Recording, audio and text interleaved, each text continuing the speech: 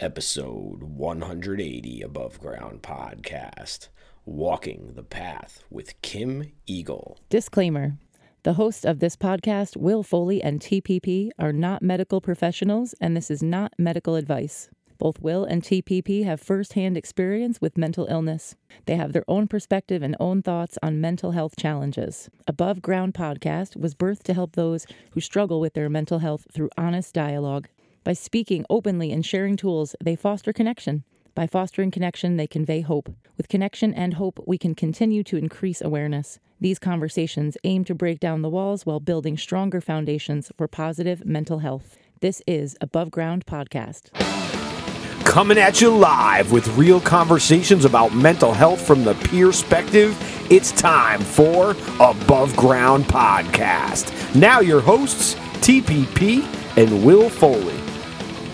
Hey, what is up, everyone? Welcome to Above Ground Podcast. Above Ground Podcast, because you can't serve below. Episode 180. It is the Wednesday before Thanksgiving. It is officially Thanksgiving Eve of 2022. A happy Thanksgiving to everyone out there. There's always something to be grateful for, no matter how dark it looks on the other side, okay? And I'm grateful that I've been able to do what I've been able to do this year. And I'm still here to talk about it. So that's all I can say about that. Another thing we're grateful for is we're grateful for Upstate Punk Rock Flea Market. Upstate Punk Rock Flea Market, December 18th at Empire Live in downtown Albany. Mike Langone from Black Belt Jones and Sweet Things and Dead Ends, man. It's awesome art, bone art. It's great. I think it's such a cool, connection to life. It's just a perfect life cycle, if you ask me, but I'm a little different like that. Anyway, so episode 180, we have Ms. Kim Eagle. Before we get to that, want to give a big shout out to Tim. Tim released his book, Never Underestimate the Power of You, and it is doing well. He thanks everyone for all those purchases and leaving all the reviews, and I'm sure we'll be putting something up on the podcast pretty soon. And we're looking forward to seeing where else it can go with it. So please pick it up at Amazon. The link is in the show notes. And I know if not, we got to put the link up on our Above Ground Podcast Instagram page. So here we go, man. 180. Kim Eagle. Hey, what is up, everyone? Welcome to Above Ground Podcast. Above Ground Podcast, because you can't serve below. Hell no, you can't, TPP. What's up, buddy? Good evening. Good evening, my friend. How are you? Oh, dude, come on, man. We just got done talking about this, weird dynamic of being in the evening and stuff. And I'm like, okay, woo, let's do it. I'm ready. I'm just excited. We are joined this week by Kim Eagle. She is a licensed therapist who empowers and provokes change in her clients. Kim, thank you so much for being here. How are you? How is sunny San Diego, California? Thank you, Will and Tim. And sunny San Diego is going good. It's great. It's great here. I am super happy to get into this conversation because relationships are so integral parts of our lives. And what we usually start off with is you telling us who you are, what you do, and why you do it. Okay, perfect. So as you said, I'm a licensed therapist, and I have been doing this for over 20 years, actually, at this point, which is kind of crazy. Adding in school and just internships and pre-licensing, licensed for 12. So why do I do this? It was always a very natural role for me, just kind of being that person that was always just very interested in what was going on with not only just my friends, but I wasn't the girl that was in just one clique. It was very curious about all different types of people and what was going on with people. And so it's a very natural role for me. And just to know when I kind of was thinking about what I wanted to do, to just, be in the understanding that, oh my gosh, this is a job. You can just be able to relate and talk to people and just get real with people. I've always really enjoyed just getting beneath the surface in terms of my own personal relationships and like really getting to know somebody. So it's just cool being able to offer that space for somebody. And I love it. I really, truly love what I do. And I think it's important to love this kind of work because you are so intimate in a space with someone and hearing, it's a privilege for people to disclose all things that they sometimes tell nobody in a lifetime. So I think it's a space that I really protect and I, prioritize and just think is really important. Tim and I feel very privileged that we get to have conversations with people like yourself, but we've been doing this for 3 years. We've had conversations with people who have had multiple suicide attempts, suicide loss survivors. We've pretty much run the gamut for conversations. So we really feel like we're the curators of hope in a way. Yeah. Like we feel that way. So thank you so much for the privilege of being able to talk to you. I'm really curious, like your fascination with people obviously started very early. Did you have a traumatic experience growing up? Did you have a good, or is there something that kind of brings you to this from your own personal pain? I think that you're hitting on something where it wasn't this, white picket fence, like perfect little the Joneses kind of situation. And so I had a sister that did as I was growing up, probably when I was around 9 or 10, went through a lot of mental health issues, and they sprinkled kind of into her adulthood, which is into my adulthood. And I think just kind of, especially, growing up, having that go on in the house, and being, in all other respects, no one would have known that as showing up as a kid, always had friends, always had all the things. It actually is something that was incredibly humbling, but I also think it makes you think a little bit more. I don't know whether it's just I'm already a natural thinker, and on top of that also had those conditions going on growing up, and it just was the combo that like led to the beast, meaning just led to this kind of curiosity and asking more inner questions and being more introspective. So absolutely, I think that was a piece of it for sure. I love that you brought up introspection, and I know Tim's probably got some questions, so I'm gonna ask this, and then I'm gonna let you answer, and then I'm gonna let Tim ask the next question. What do you think our biggest barrier is to introspection? Self-awareness, right? Because if you have no self-awareness, you're not asking any questions. You're just kind of you're just doing whatever you're doing. So I think that when, you hear it a lot in terms of psychology or spirituality, just kind of waking up, quote unquote, right? So I think when you start just becoming more aware of why you do the things you do, why you react the ways you react, where did it come from, who around you acted the way that maybe taught you that, it's a whole spider web and a rabbit hole of things that that there's so many questions once you kind of break through that barrier. Agree. Great answer. Cool. I couldn't have said it better myself. And just kind of piggybacking off that, like when you start to uncover things and get some answers, I always find that it leads to more uncovering things and more questions that need answering as well. Infinite. So yes, that's what I was going to say. It's like a continuous process. Right. But what I originally had asked you about initially about when I wanted to, kind of have you come on and kind of talk about, how we can sit with uncomfortable feelings and how to kind of allow them, just sit in that space and allow them to come, and maybe even learning a little bit how to navigate through them. If you can kind of guide us a bit on that. I think before you can even start dissecting how to even sit with those uncomfortable feelings, you have to know how you could potentially be distracting yourself from even feeling them. So the first barrier is not even wanting to feel uncomfortable. So often there's a lot of, coping mechanisms that we do so we don't feel it. It could be, whether it's just ignoring or whether it's just, hitting like really negative habits, anything you're doing to numb, distract, that's going to keep you from feeling the things you don't want to feel, but it's going to create a lot of issues in your life. So I think the first tier is just getting aware of what you do to distract yourself from feeling the uncomfortable feelings that you don't want to feel.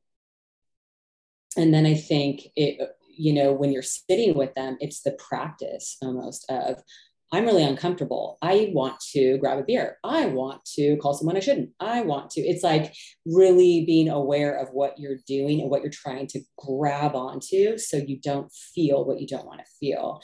And once you get into that space and you learn to quote unquote sit with it, which a lot of people, I get this all the time from clients. Like, what do you mean sit with it? Like, and because it's who, but I think what I mean by that, it's not just literally like sitting and feeling it.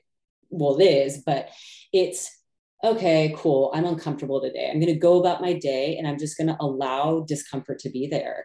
Because if I allow something to be there, it can just be felt and then it can be processed and then it can like float away. It's almost like an annoying bee that when you like swing at it and you try to make it want to go away, it just comes at you more.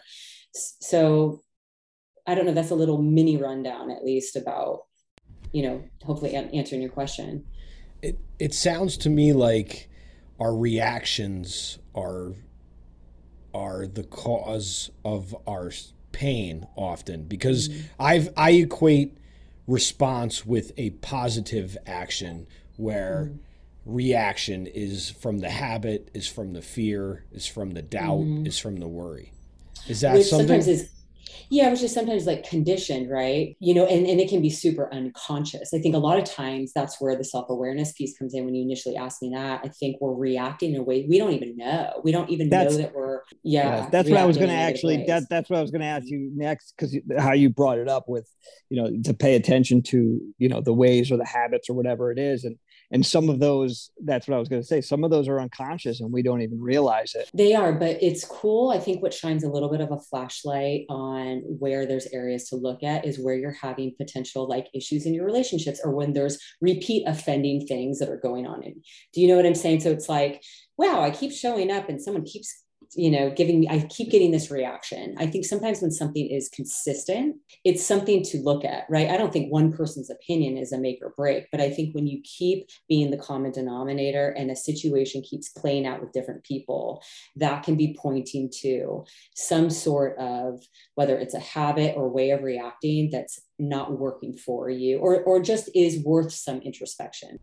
I love to talk about introspection, and I'm getting better at it. I always thought I was introspective, but then after I've been doing years of therapy and all the issues that I've had myself, I realized that my introspection probably wasn't looking at all the things that I needed to look at. What is a good question that we can ask ourselves to start that deep introspection look? Because I know many of us are afraid of self-awareness nowadays, as you can tell. We're so afraid to figure out that we're not everything we thought we were. We're not everything. So what is a good question to start with?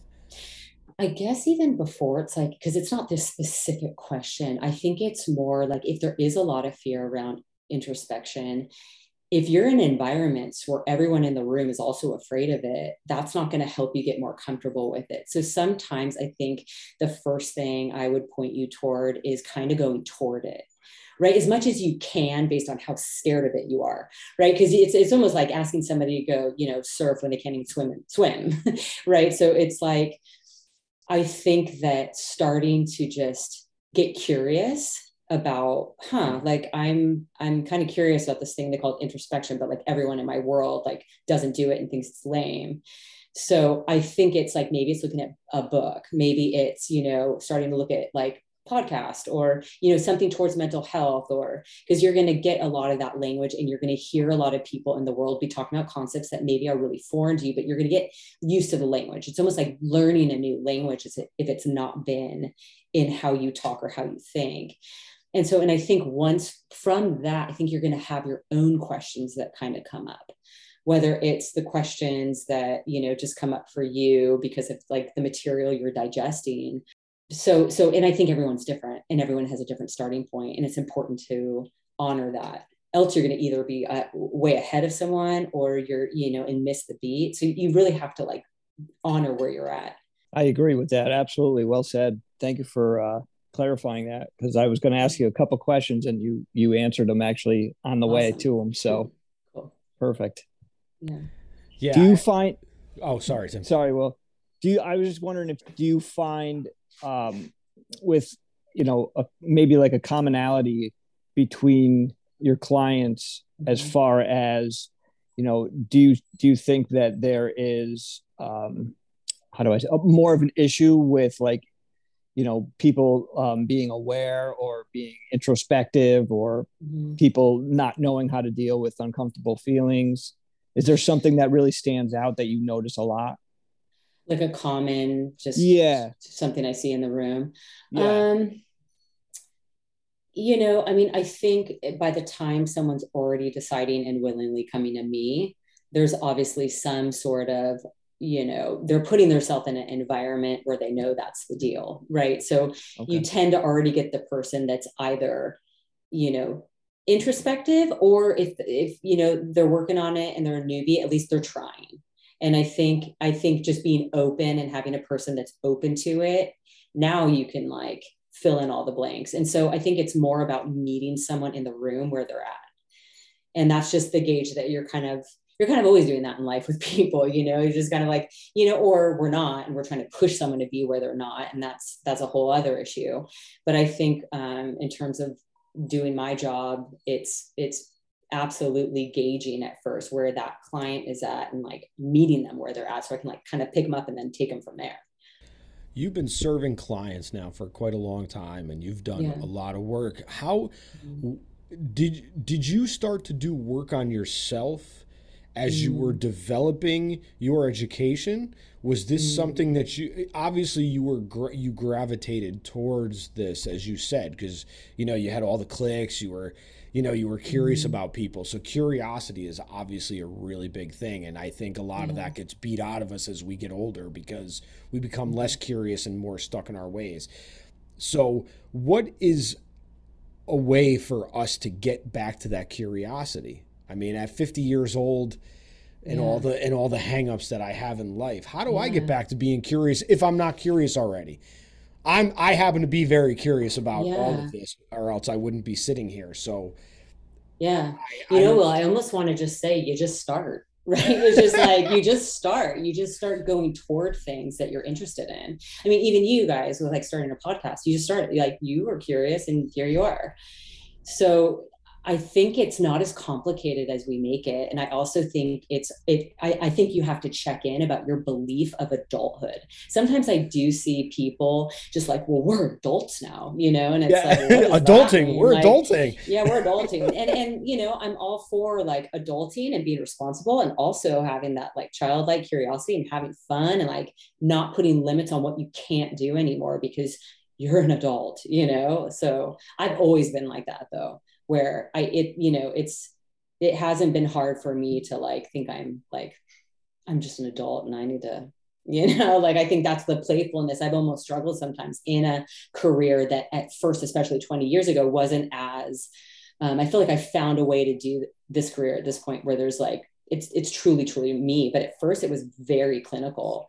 And I felt like the playfulness and the adulting was so like, I was being called to do that more than felt natural for me. So it's been really cool coming into my own and being able to bring that like curiosity and playfulness and like lightness to a job that, has a bad rap of being so heavy. That's actually, it kind of sparks a question for me. Yeah. Being in the field and doing this for that period of time, do you think that it's evolving for the better as far as the mental health world of counselors and therapy? Yeah. Is it progressing in the right way? I think that question is going to be different based on how you do this job. And what I mean by that is I'm now working in private practice, which is extremely different and a very different job when I was working in agencies, let's say, or working for the state, or right. Like it was almost like two different careers. So I think that how the profession as a whole is progressing, I don't know, because I just know my lane now of what I'm doing with my practice. And I'm out of that, agency state job where you're it's just two different entities. So I don't even know if I can speak to that general population of mental health. I just know who I have in front of me, and I just do my best to like help that like one person at a time, or even, you know, as you found me on YouTube, trying to like get to a larger audience where it's like people can get a message that perhaps can help them, and trying to figure out how to do that. I don't know. Okay, that's fair. Question, but no, that's fair. Yeah, no, that's fair. I was just kind of curious as you were talking. It just kind of popped into my head, and just to get your take on it. Yeah, I definitely know that even with like all the things that have been happening in our world, that is a very common phrase of, wow, you must be busy. Right. Like just, and so, yes, obviously I think mental health as a whole we're really seeing just where it's at, you know, not only in our country, but our world. And so you know, the people doing the front lines of this job, it's like when the demand's a lot, I can see how burnout and just making sure that you're doing all those things for yourself is so important. Speaking of that, what do you, as far as self-care, and what do you engage in to kind of help you through? Yeah, so many things. So travel's a huge thing for me personally. I love travel, and it's to a point now where actually when I'm traveling, I'm also working remotely to some extent. Being active has always been huge. It's like almost just like, you know, balance. I think just like taking really good care of yourself, you know, having solid relationships, doing all the hobbies, and making time for all those things on the daily. Because if not, it's just like, A, like it's your life, like why not? And B, I think when you're doing this job and you're giving so much of yourself hour to hour, which I have no problem with, but if I'm not filled up, that's a lot harder. And I'm not as good as I can be to the person in front of me that's looking for help. So I don't know. I take that really seriously. And I think it's like almost like you have to take care of yourself before you can take care of someone else, in a sense. So I'm all for like, yeah, go on vacation. Like, don't do that. You know, I'm not one to just like make myself miserable and work myself to death. I don't think it's smart. Because there's a shortage. It seems to me that there's a shortage of therapists.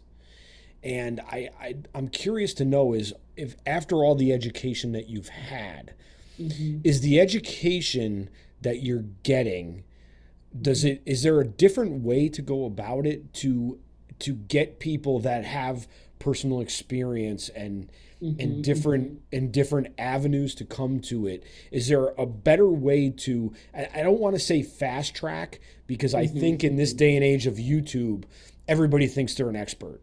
And right. I realize that the only thing I'm an expert on is nothing, because the more I do this and the more I talk to fantastic people like yourself, I realize that I could learn a lot more. Is there a better way to train professionals to get them ready to handle people? So I think that this has been what's changed a lot in the mental health field. As you know, I think it's called a life coach, right? Like that's the person that, to some extent, whether they did or did not, like some people, like you don't need to be licensed or go through the school in order to start a business or a private practice or whatever you're going to start to help people. That doesn't make it right, though. That doesn't make it right. But I can also say that just because you go through school and you go through all the bells and whistles doesn't mean you're great at what you do. Right. I get that. Right. I understand. So I think that there could be people that I think there definitely needs to be training, and I don't even know. It's like, you know, but I think our world is changing. Like when I went to school, it was, you go to school and that is the only way you could, you know, be a therapist or help someone in the capacity of therapy. We live in a world now where if someone is getting help from someone that, you know, threw up an Instagram and is saying really inspiring things and writes an amazing book and is helping, I'm all for that. I think where I have an issue either way, sometimes I get clients going, I just went to a professional and they said this, and I've been really depressed for 6 months because of walking out of their office and feeling awful. Like, so I'm just kind of saying, I'm all for education, and I think it's important to have a framework and have a lot of like practices and philosophies that are important to be aware of. I also think that like there could be a really different way to train people, so it's not so financially, you know, strapping you up, and I don't know. So that would be like, there's a more interesting conversation for this, you know, for sure.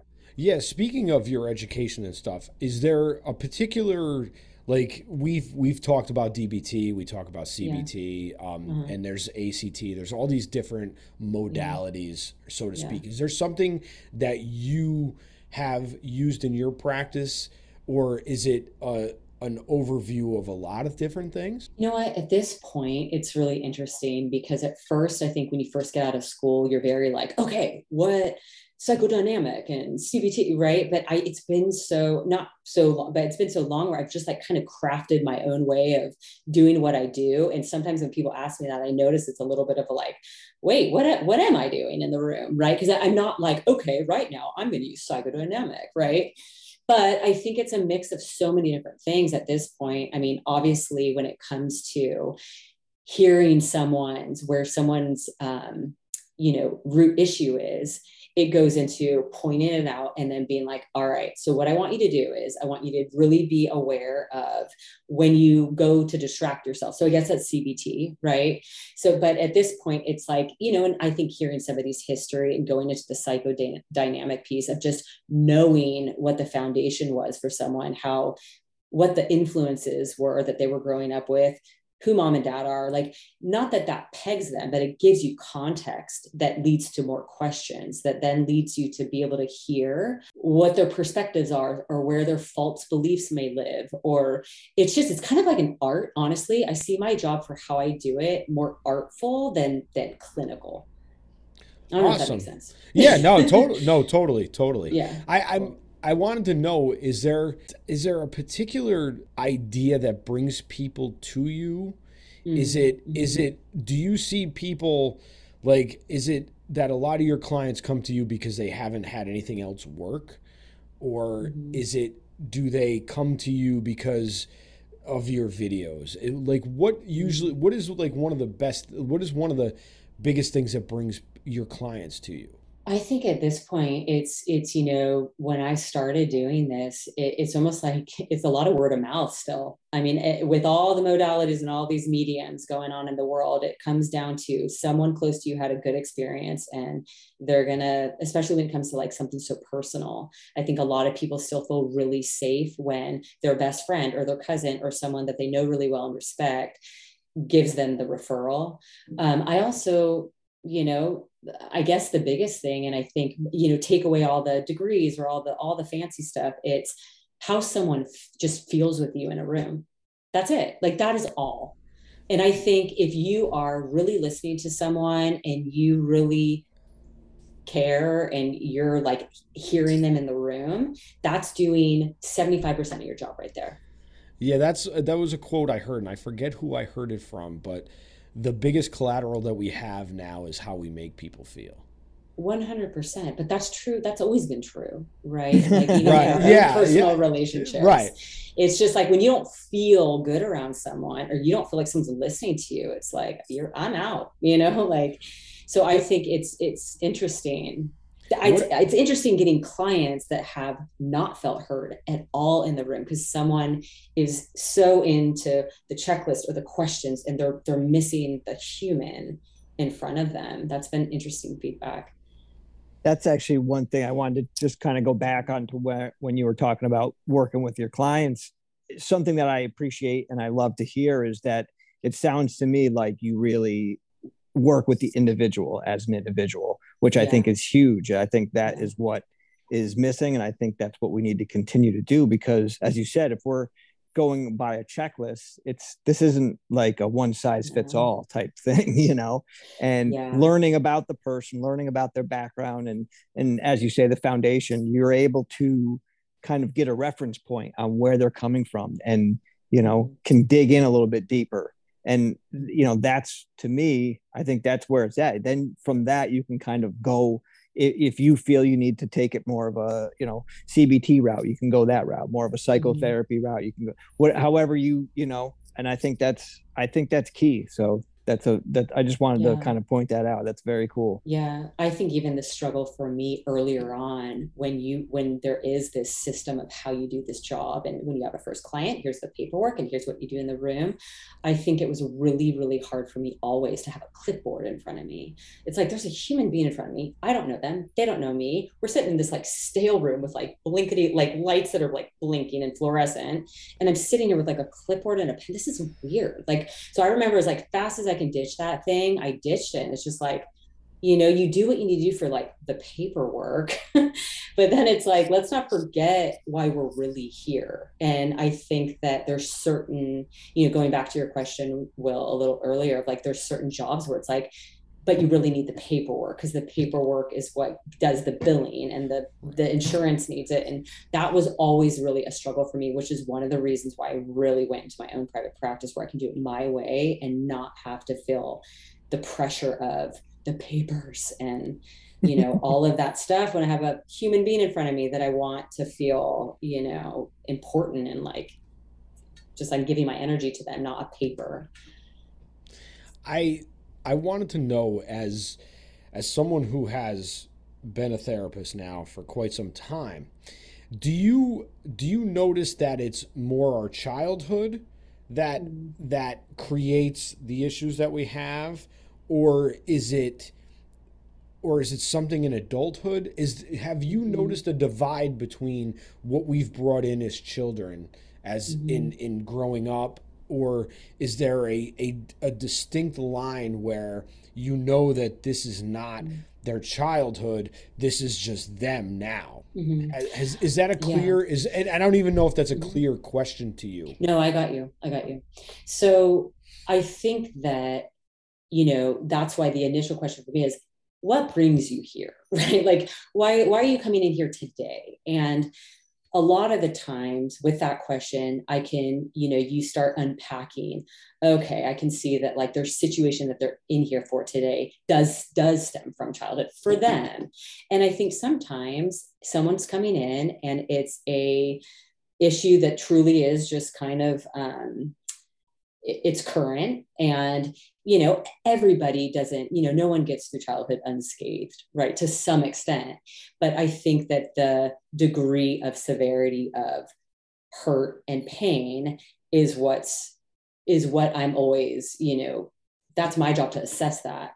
And I think usually based on the presenting issue, you start kind of seeing it pretty quickly in the room based on just like the questions and kind of where things, like, when was last that time did that happen? Or like, hey, how was this growing up? And you start kind of seeing it. So I think it's an individual thing, but it's my job to kind of decode, is this just something that we can kind of do some CBT stuff and like it's situational and it's just kind of a product of where they are? Or is this like more deep seated and we need to do more root work?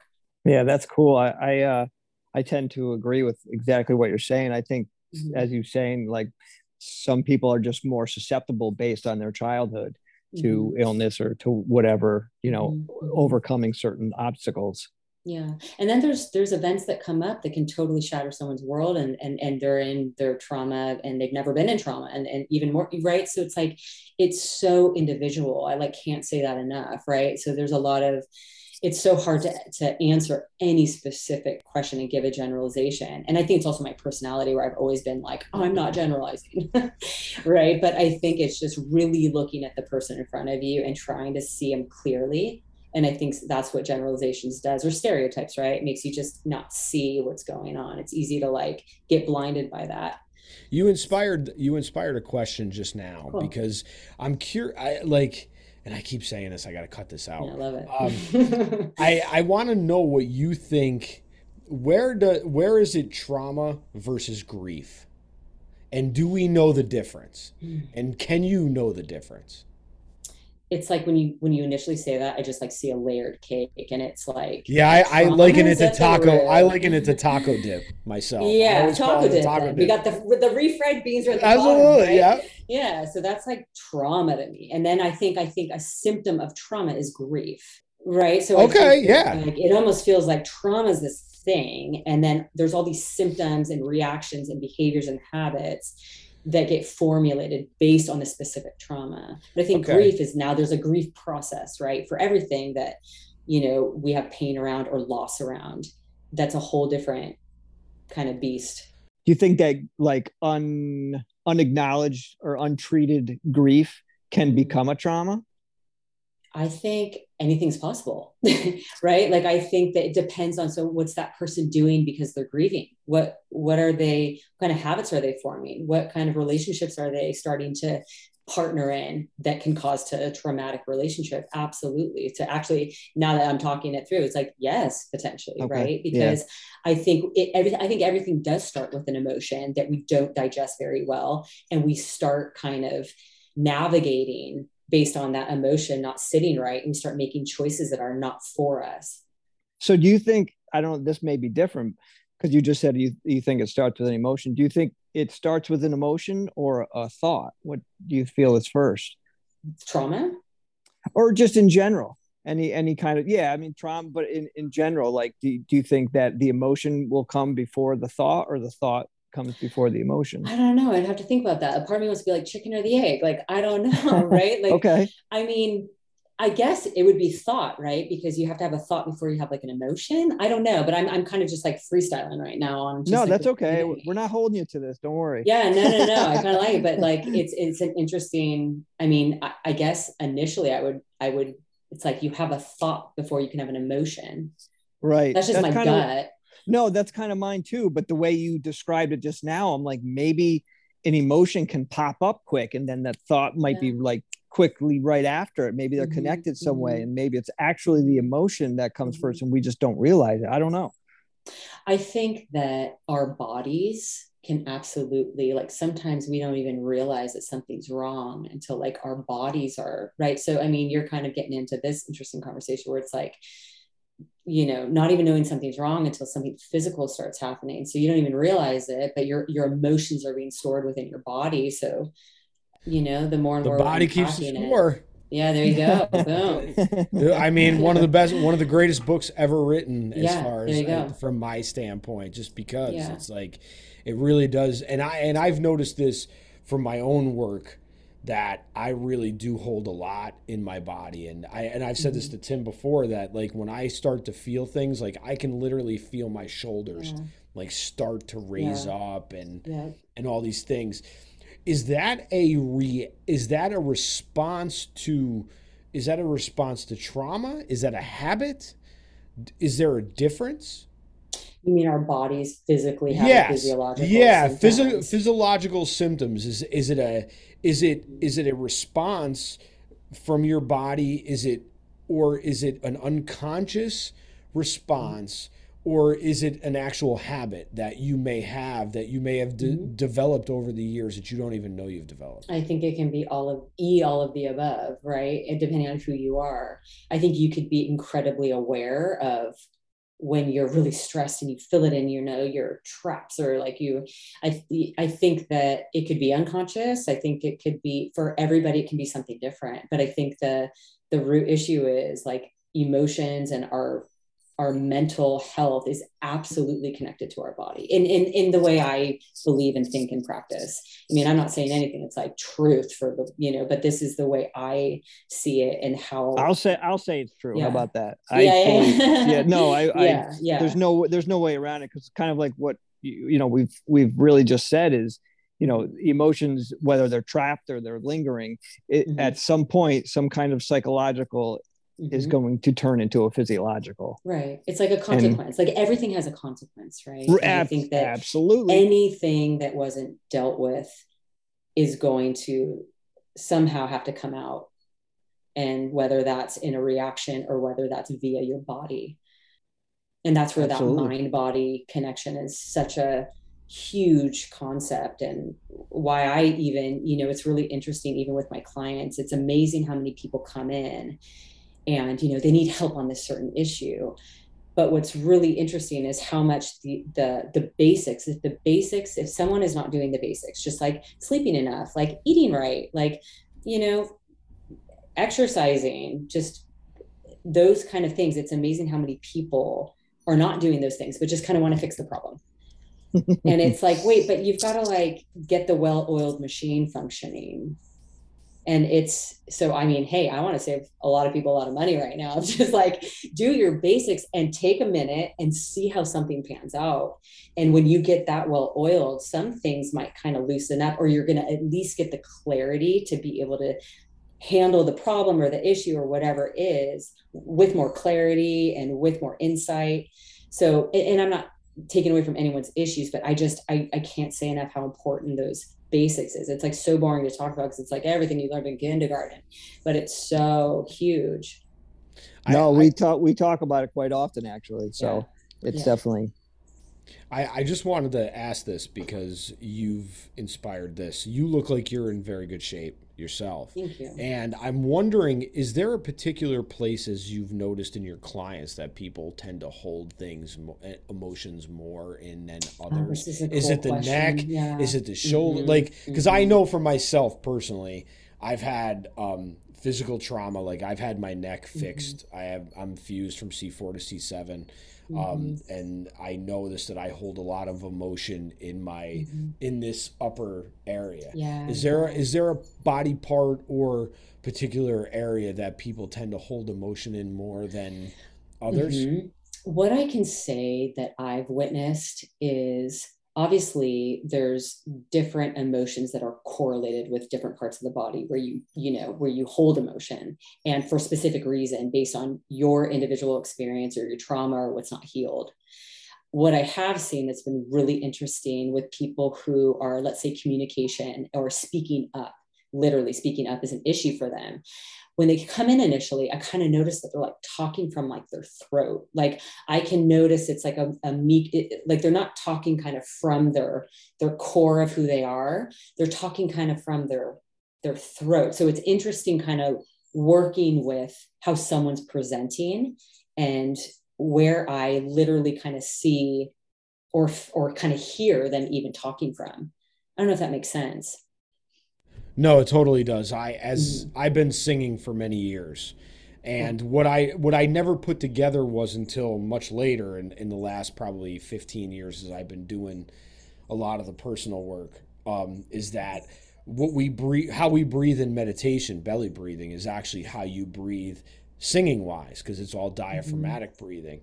So I totally understand where you're coming from, and I totally understand those feelings, because I know that there are certain events that I still hold emotion to that I know I can feel close me off.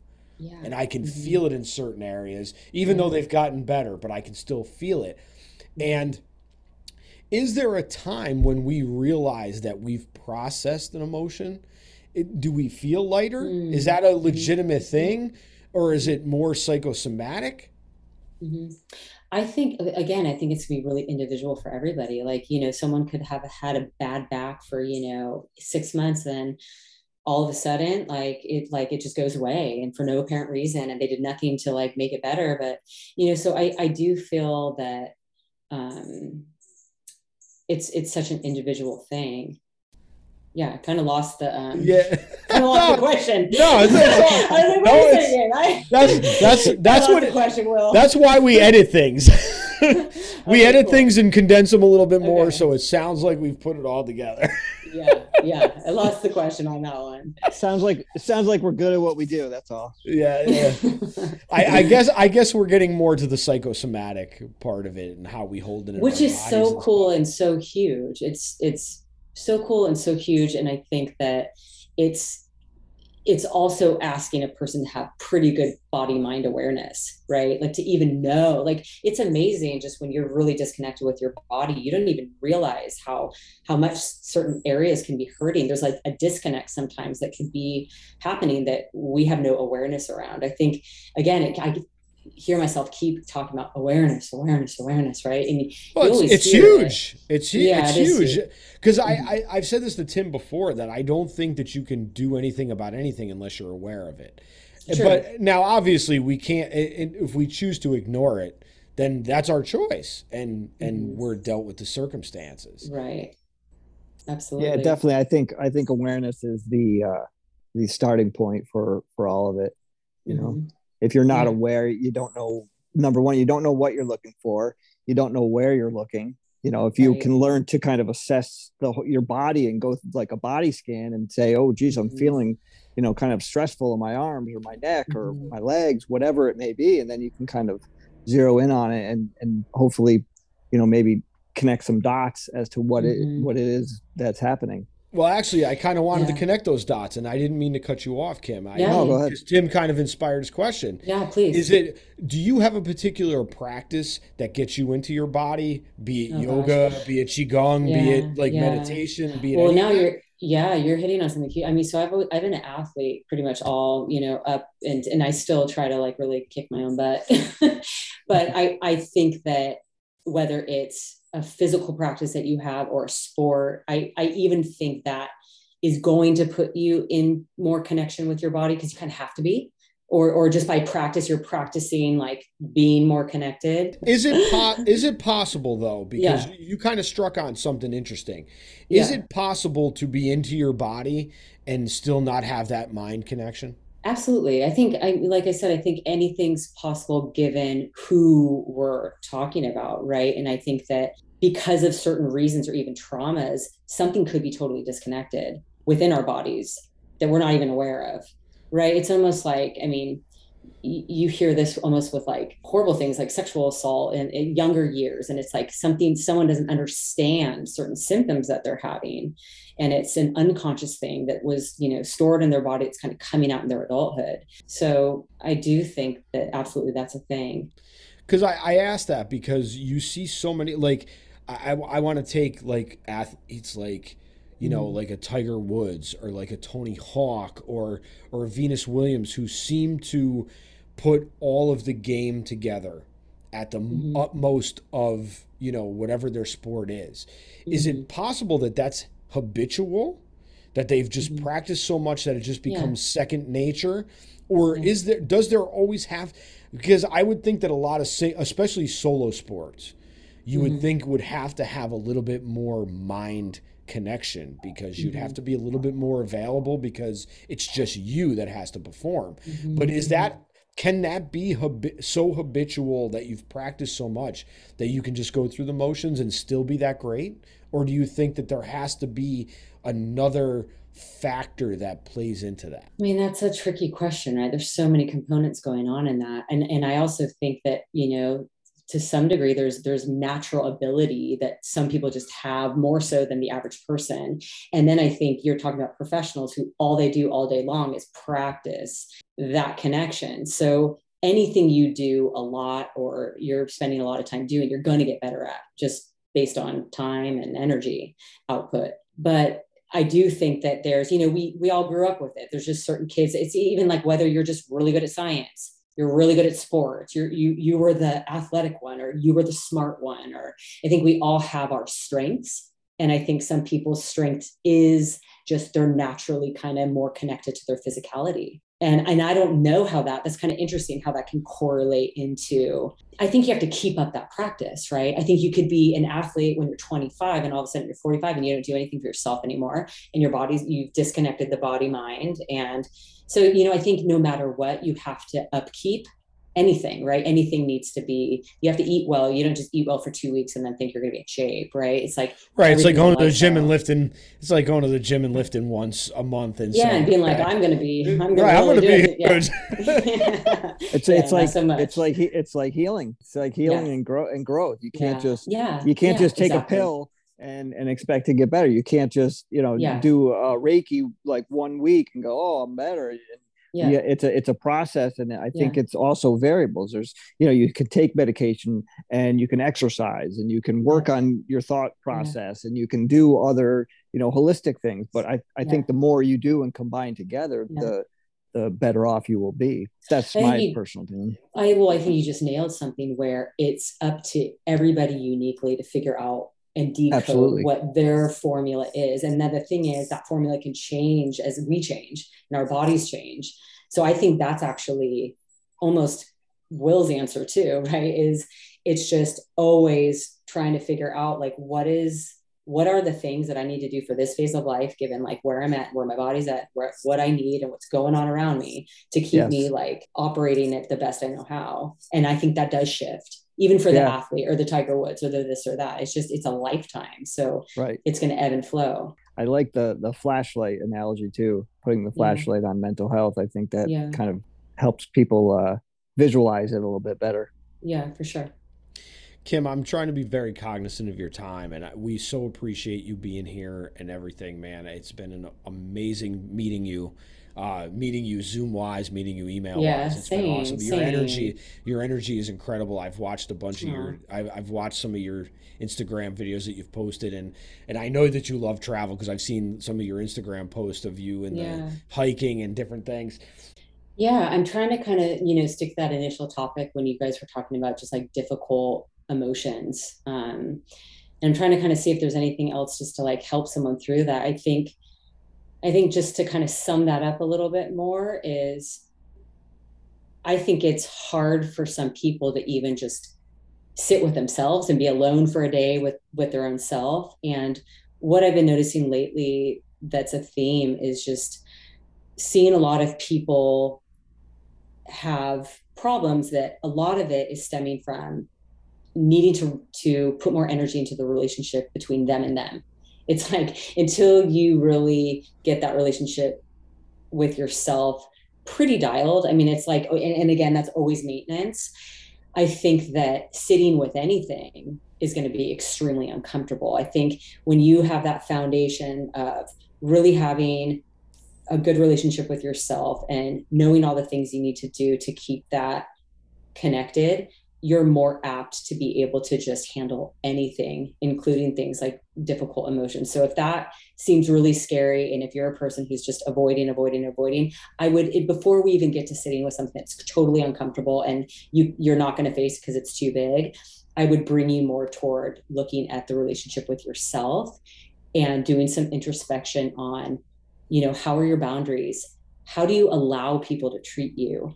What's even your wording, and what do you allow when you don't really even what do you invite into your life when you don't even really want it because you think you should, or you're people pleasing, or so I would just kind of point you toward that relationship, because I think you're going to need that pretty solid to deal with hard emotions, because that's tricky. That's hard for that's hard for the most evolved person to deal with. So maybe just breaking it down a little bit more for everybody to be able to look at that relationship with their own self and just giving that a little look over. Wow. To me, it all comes back to self-love. Like we've talked about this many times. It all starts with you.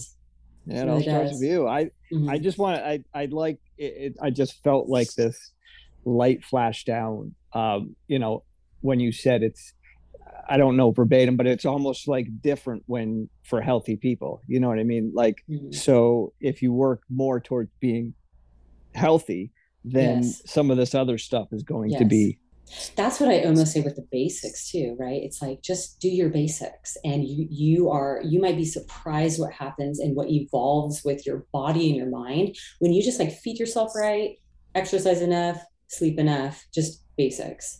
You heard it here, people. Basics. Get back to the basics. Basics, back guys. to the basics. Back to the basics. Back to the basics. Back to the basics. Kim, thank you so much for being here.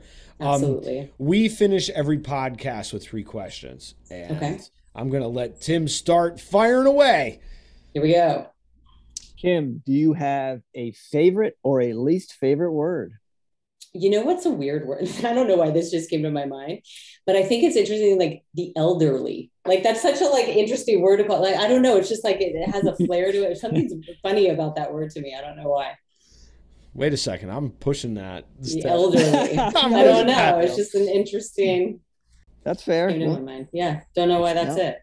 My question to you is, because you're a therapist and you have all these things going on, where does jewelry play into your creativity, and is that creativity part of your mental health wellness practice? Absolutely. I mean, it's not to answer it too lengthily, but that's been a whole journey of I started designing t-shirts, but went into photography that kind of molded into jewelry. And now they're all, at one point I was kind of having businesses in all three avenues. And I feel like, in a way, for how I want to do my practice, all that creativity, like my whole practice is kind of, it's me, right? So I think just a facet of it, even like the travel, everything, it's just like, that's all my babies I kind of put into one. And because of all those things, I show up how I show up. So, you know, at first I understand how they completely don't align to a lot of people, but in a way also too, stones have energies and, you know, are from the earth and are just a lot of my jewelry pieces incorporate natural stones. And to me, you know, there's just that spiritual connection there. So in my head, it totally branches, but I know at first when I, you know, decided to put my jewelry shop on my website, a lot of people were like, what, wait, you have jewelry? And you're like, wait, you're what? Like, it's been more interesting at this point. Now I think it's more funny watching some people just kind of not understand, but I'm owning it now. So I'm good with it. Well, I mean, they talk about multiple streams of income. So, but I totally understand Tim and I have been involved in our music scene here in the 518 for many years. Yeah. And I understand where, you know, a lot of these separate entities, these tentacles of your creative process never seem to come together. But in reality, they all come together because for me, like podcasting and playing music and sharing music and just all those things are all the same thing. They just happen to be branches of the same tree. It's just that we've separated so many things, I think, often that we lose sight that they're all just part of us. It's funny that you said it because I got a lot of pressure of just do one. Like you need to do just one. And I remember like trying to go with that in certain times of my life and it just feeling so boring. Well, how do you manage that? How do you manage that though? Do you have a specific time when you create your jewelry? Because obviously your therapy practice, I'm just assuming this, and I don't know this. I would assume that's your main job. And then the jewelry and the other stuff is just extensions of who you are.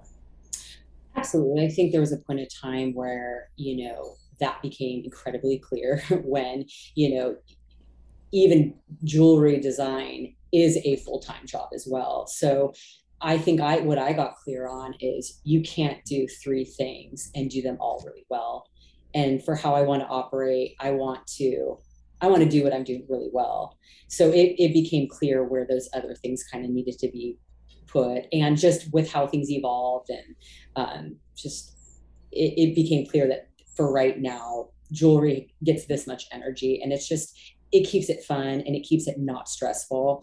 And then it's able to add in addition to my therapy website. And then I get to play around. I have a whole group of girlfriends that are all photographers. So we get to do product shots and then go on. So it kind of all like has evolved without me planning it, but it just really, I'm really happy with like how it all fits together at this point. Awesome. That is so cool. I congratulations and the most energy that I can send to you. That is so cool. Cause that is like, it is one of the, like, I struggle with a lot of those things because I'm still struggling with how do I put all these things that I'm interested in together to do things. I didn't know until it kind of just was like one day. I'm just so glad. If I can say anything, I'm so glad I held tight to like what felt true to me, and I didn't listen to people telling me I just need to do one because it's like doesn't make sense to do this and randomly. And it took a decade, but it was like, oh, I get why I like took photography classes and like shot some weddings and did a bunch of jewelry and met all these girls. And now I have this therapy site and all my girlfriends do all my pictures. Like it all came together and I had no clue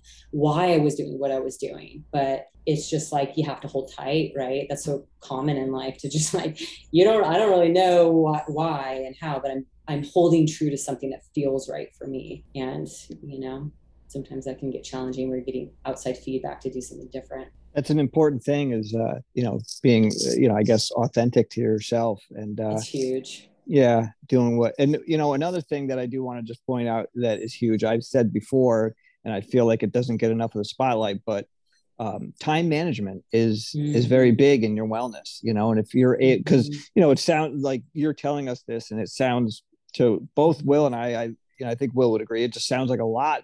You're doing all these things, but if you're able to manage your time wisely, and like you said, this gets this much, this gets this much, and if you're able to bounce, then go for it, then do it. I think it's great, but some people can't, and that's okay too.